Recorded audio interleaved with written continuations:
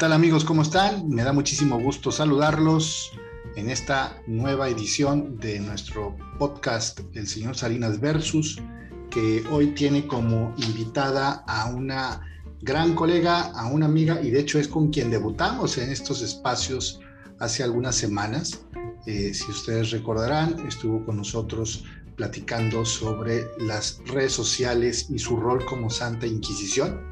Y ahora viene a acompañarnos, pero para darnos una primicia y platicarnos de un proyectazazo súper valioso que tiene que ver con jóvenes y tiene que ver con chamba y tiene que ver con desarrollo de habilidades y de competencias que obviamente les ayuden a la chaviza, a los estudiantes a estar mejor preparados para la vida. Bueno, pues ya prácticamente adelanté el tema, pero no he dado la bienvenida formal, respetuosa y muy cordial a Jamie. Jamie Jacomán, ¿cómo estás? Hola Julio, nuevamente muchas gracias por invitarme.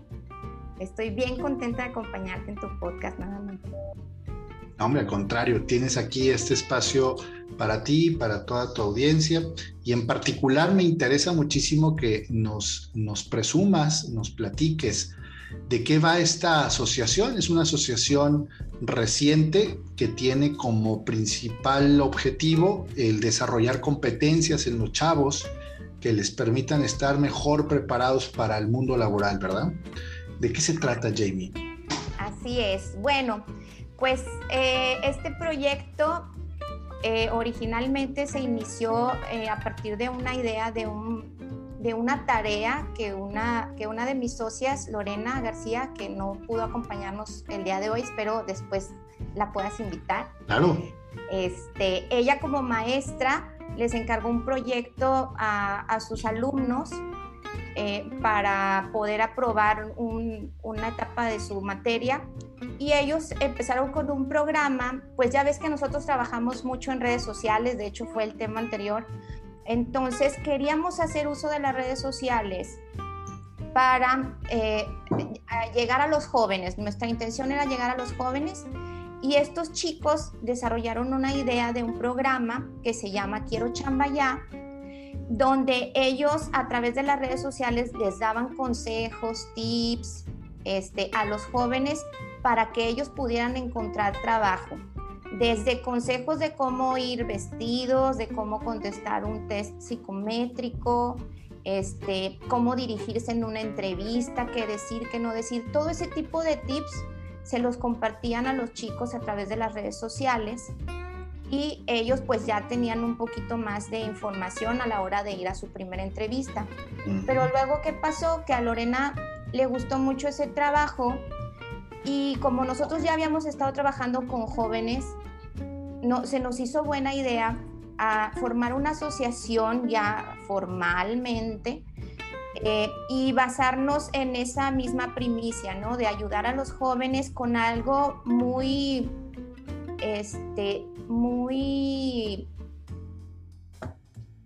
¿cómo te digo? O sea, como a forma de taller. Más práctico, ¿no? más aterrizado, pues. Muy práctico, muy directo, como les gusta la información a los chavos, ¿no? Ya. Y pues obviamente también seguir con las redes sociales, pero esto ya hacerlo como un taller muy vivencial. Esa era la palabra que andaba buscando. Bien. Entonces, lamentablemente ahorita la situación para los jóvenes está muy complicada, sobre todo ahora con la pandemia.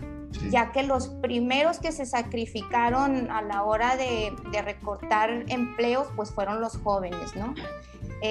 Y nuestro tema o nuestro objetivo principal como asociación, primero la asociación se llama Interacción. Muy bien. Jóvenes por un futuro con oportunidades, y pues precisamente buscamos eso, ¿no? Que los jóvenes tengan más oportunidades y que tengan sobre todo buenas oportunidades, porque a lo mejor oportunidades hay muchas, pero no son las mejores para ellos. Okay. ¿Qué es lo que está pasando actualmente en el mundo? O bueno, aquí en México, 6 de cada 10 jóvenes trabajan en la informalidad. Esa es la verdad. Y También 4 de cada 5 empresas manejan la informalidad en trabajos muy pequeños, como son, por decir, los repartidores, la gente que hace trabajos muy sencillos. Entonces, no es que no quieran meterlos a la formalidad, sino que les sale muy caro. Entonces prefieren darle eso a los jóvenes en sueldo que en dárselo en prestaciones y todo eso, ¿no? Lo que es un trabajo decente. Entonces, ¿qué es lo que pasa con esta situación? Pues que aumenta la pobreza, disminuye el trabajo decente. Ahora, ¿qué está pasando actualmente con los jóvenes que se gradúan? Salen y pues a lo mejor no están muy bien calados, por así decirlo, en el ambiente laboral, entonces se van con los trabajos que más les ofrezcan en cuanto a dinero, ¿no? Pero no ven otras cosas como es el salario emocional y ese tema, ¿no? Entonces, ¿qué es lo que pasa con esto? Que los jóvenes está comprobado que una vez que se integran al ambiente laboral, pero este ambiente no es formal, es muy complicado que los jóvenes regresen al camino de la formalidad. Ahora, por el contrario, si un joven ingresa al ambiente formal, es muy complicado que se vaya al informal, porque ya vio todos los beneficios que puede tener en ese ambiente, ¿no? Pero ¿qué les atrae, Jamie, de lo informal? ¿Qué ventaja les ofrece o qué comodidades da el que estén en la informalidad? Pues es que mira, la brecha generacional que tenemos los jóvenes y la gente ya más adulta, es que, o sea, ellos ahorita no ven a futuro, ellos ven el presente, ¿no? Entonces, si ellos les ofrecen un buen sueldo, por así decirlo, que lo constante y sonante, que lo reciben en su mano, ellos con eso está bien, porque a lo mejor ellos no están pensando que se van a enfermar, no están pensando que van a tener una familia a la que van a tener que mantener, no están pensando en un esquema de salud que los pueda proteger a ellos y a su familia, etcétera, etcétera. En cambio, las otras generaciones sí lo ven, ¿sí? Una persona de arriba de 25 años que ya está casada, que a lo mejor tiene un hijo, piensa diferente a un joven que ahorita está buscando empleo, ¿sí? Entonces, eso es lo que los atrae. Otra situación, pues es que al estar en un ambiente informal no hay tanta responsabilidad y tanto compromiso, porque en un momento dado él se puede salir y pues la persona que lo contrató no puede hacer nada por retenerlo tampoco, ¿no? Porque no le está dando nada, un contrato o algo. O sea, no hay obligaciones y responsabilidades de parte de uno ni de otro, ¿no?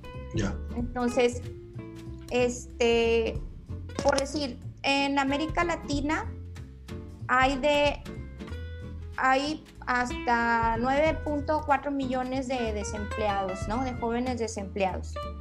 Hay 23 millones de niños que no están recibiendo ninguna capacitación, no están trabajando y no están estudiando. Y esto son cifras reales al 2020 de la Organización Internacional del Trabajo, ¿no? Y de esos personas de esos jóvenes que están trabajando, 30 millones consiguen un empleo, pero en la informalidad. O sea, entonces estamos súper mal en esos datos, ¿no? Ahora, ¿qué es un trabajo decente? Pues podríamos pensar que el trabajo decente es no dedicarse al narcotráfico, no dedicarse, pero en realidad el trabajo decente tiene sus características, ¿no? Entonces, ¿qué no es un trabajo decente? Mejor lo voy a manejar así. Es un trabajo que te ofrece bajos salarios, que tiene carencia de protección legal, que tiene falta de seguridad social, ¿sí? Y esto, a su vez, nos impide el crecimiento de la productividad en la nación, ¿sí? Y al haber mucha informalidad, pues se reduce todo lo que es la recaudación tributaria o fiscal, y esto a su vez impide al Estado dar mejores oportunidades a las nuevas empresas, para que estas empresas den mejores empleos. Entonces es un círculo vicioso, ¿no? Que nosotros tenemos que ver de qué manera.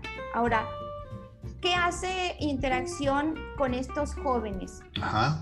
Nos estamos acercando a los jóvenes, sobre todo de preparatorias técnicas, bueno, de prepas en general, pero nos interesan mucho las técnicas porque sabemos de anterioridad, de antemano, que estos jóvenes a lo mejor es su última oportunidad de estudiar.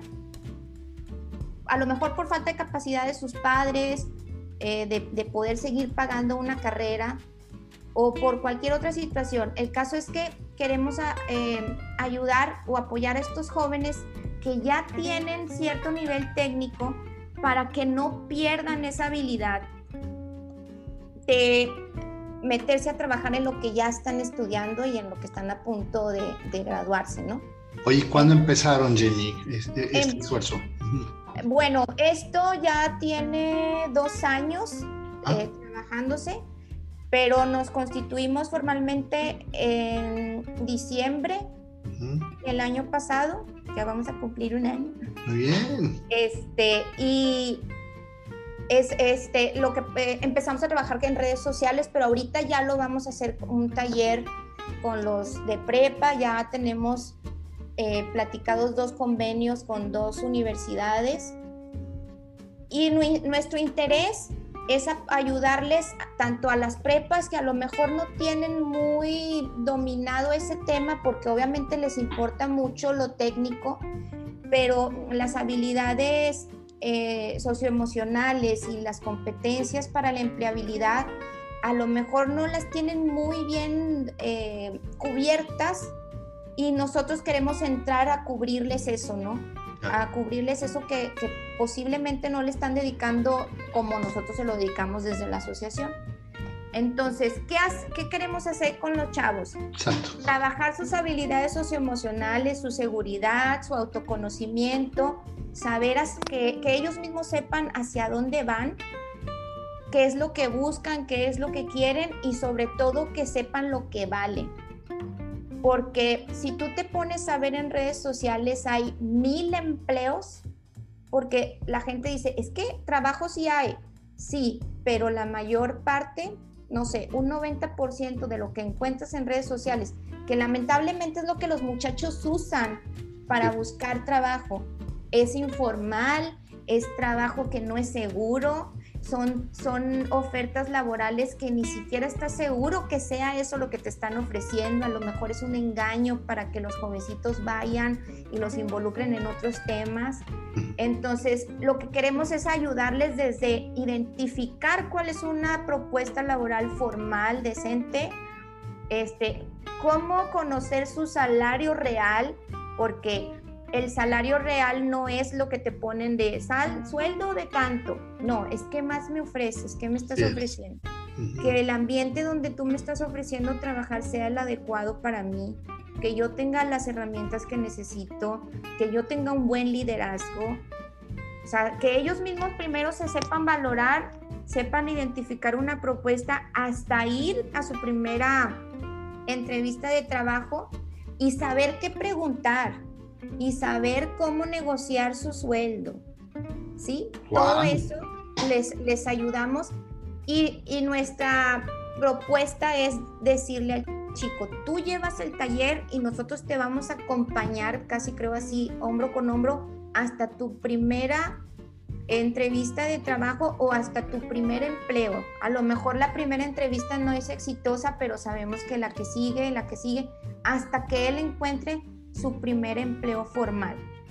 Oye, Jamie, ¿y este es un esfuerzo no lucrativo o es un esfuerzo que sí tiene un costo? ¿Cómo funcionan? ¿Cómo operan? No, nosotros lo que buscamos es apoyo a través de los jóvenes de servicio social del TEC y de la UDEM, que nos apoyan bastante. De hecho, les mando un saludo porque son geniales, nos han ayudado bastante. A través de ellos hacemos las dinámicas y los ejercicios. Nosotros los vamos guiando, bueno, como maestras que somos, más o menos los vamos guiando. Ellos también nos van a apoyar con las intervenciones en algún momento. Esto se hace a través de convenios con las preparatorias, pero tenemos la propuesta de hacerlo de manera particular. O sea, me refiero a que no tiene que estar la persona dentro de esa prepa en la que tenemos el convenio, sino que queremos hacer un taller para cualquier joven que quiera entrar a este taller y aprovecharlo, que lo pueda tomar, ¿sí?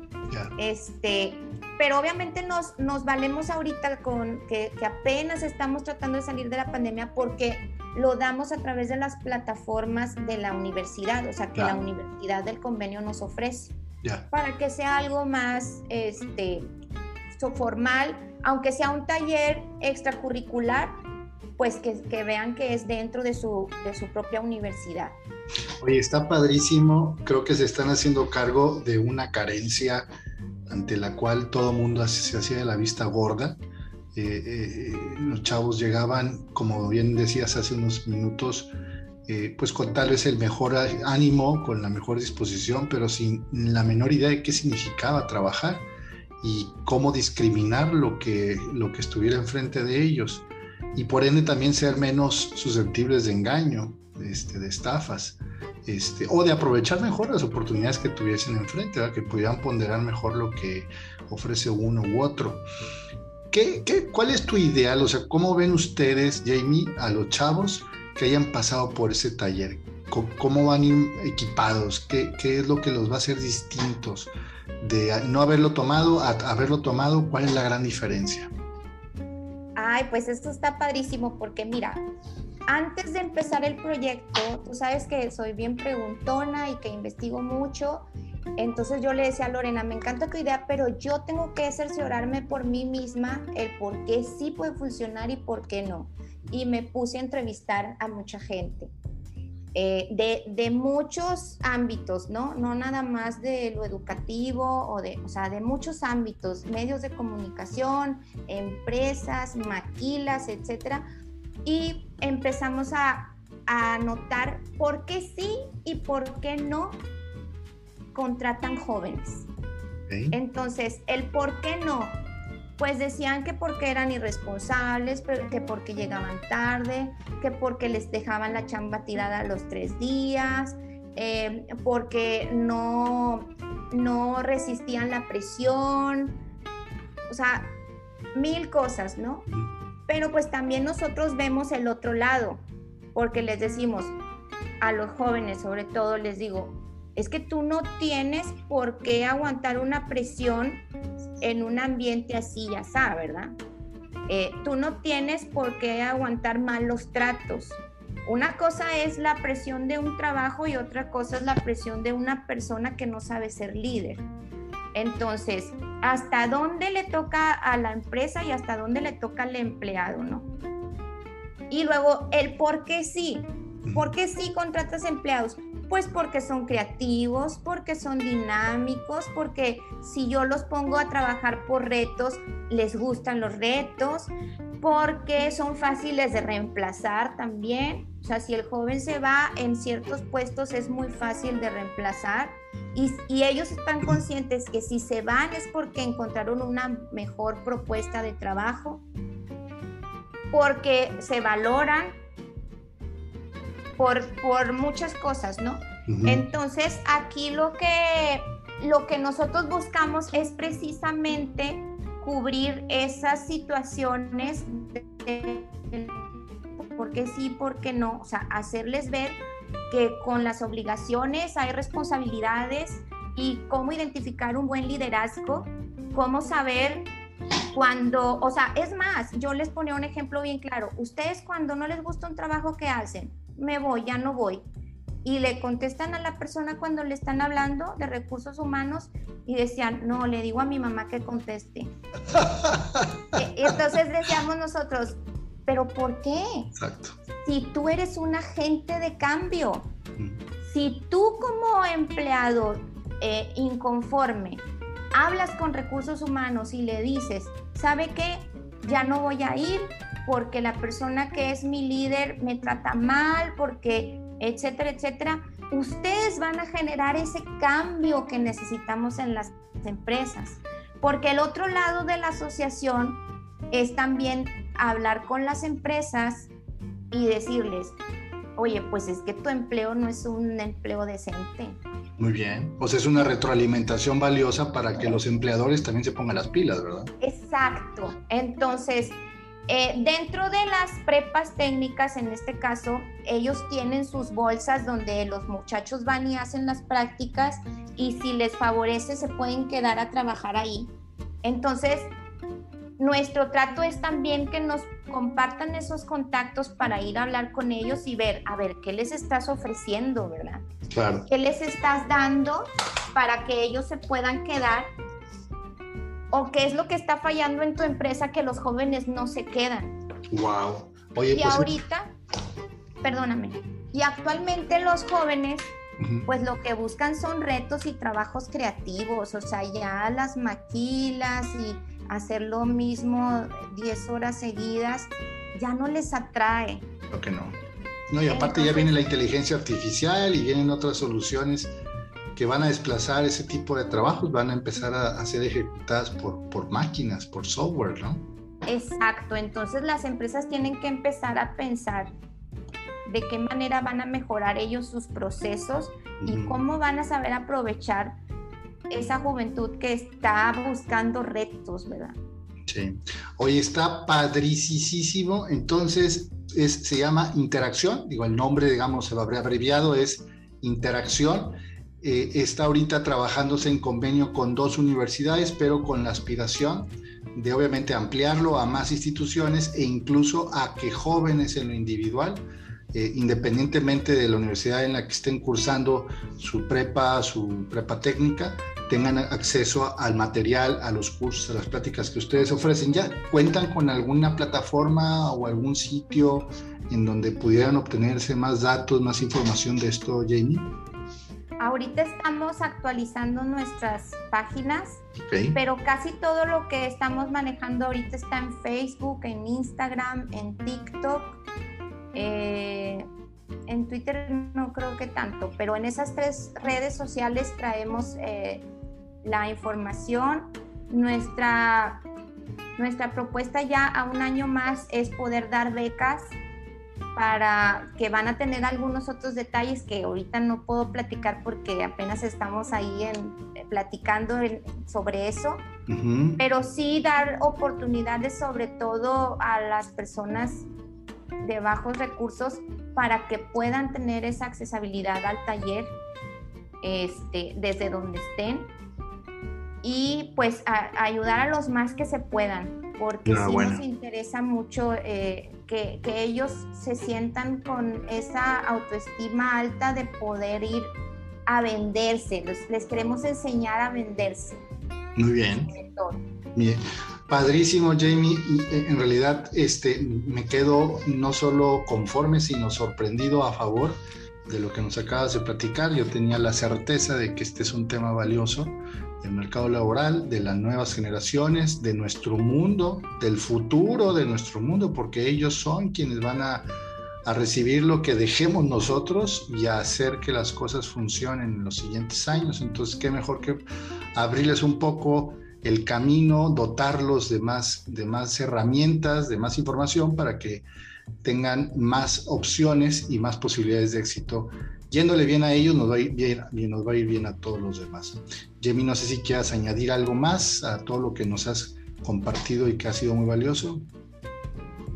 Pues nada más esperar que las políticas empiecen a mejorar, empiecen a cambiar. Tenemos fe en que puedan favorecer a más empresas, porque nosotros tenemos mucha fe en que las empresas estos cambios, pero necesitamos que el gobierno los ayude, ayude a generar mejores empleos para estos jóvenes, porque sabemos que tienen todas las ganas, pero es muy cara la burocracia para poder hacer estos cambios. Entonces, yo creo que los mismos jóvenes, al empezar a rechazar estos empleos informales y estos empleos mal pagados, van a empezar a generar cambios para poder salir adelante con esto. Pues cuenta con el apoyo, el soporte de este humilde pero combativo podcast, pero sobre todo de los que lo escuchan y que se han vuelto nuestra principal razón de ser. Y te invitamos a que nos mantengas al tanto, Jamie, sobre cómo va avanzando esto y cómo podemos colaborar desde esta y cualquier otra trinchera a que el esfuerzo que están emprendiendo llegue a excelente término. Te agradezco muchísimo, Jamie, y les agradezco mucho a todos los que escucharon este episodio y los invito a que se mantengan al tanto de lo que tenemos preparado en próximas semanas. Muchísimas gracias. Muchas gracias.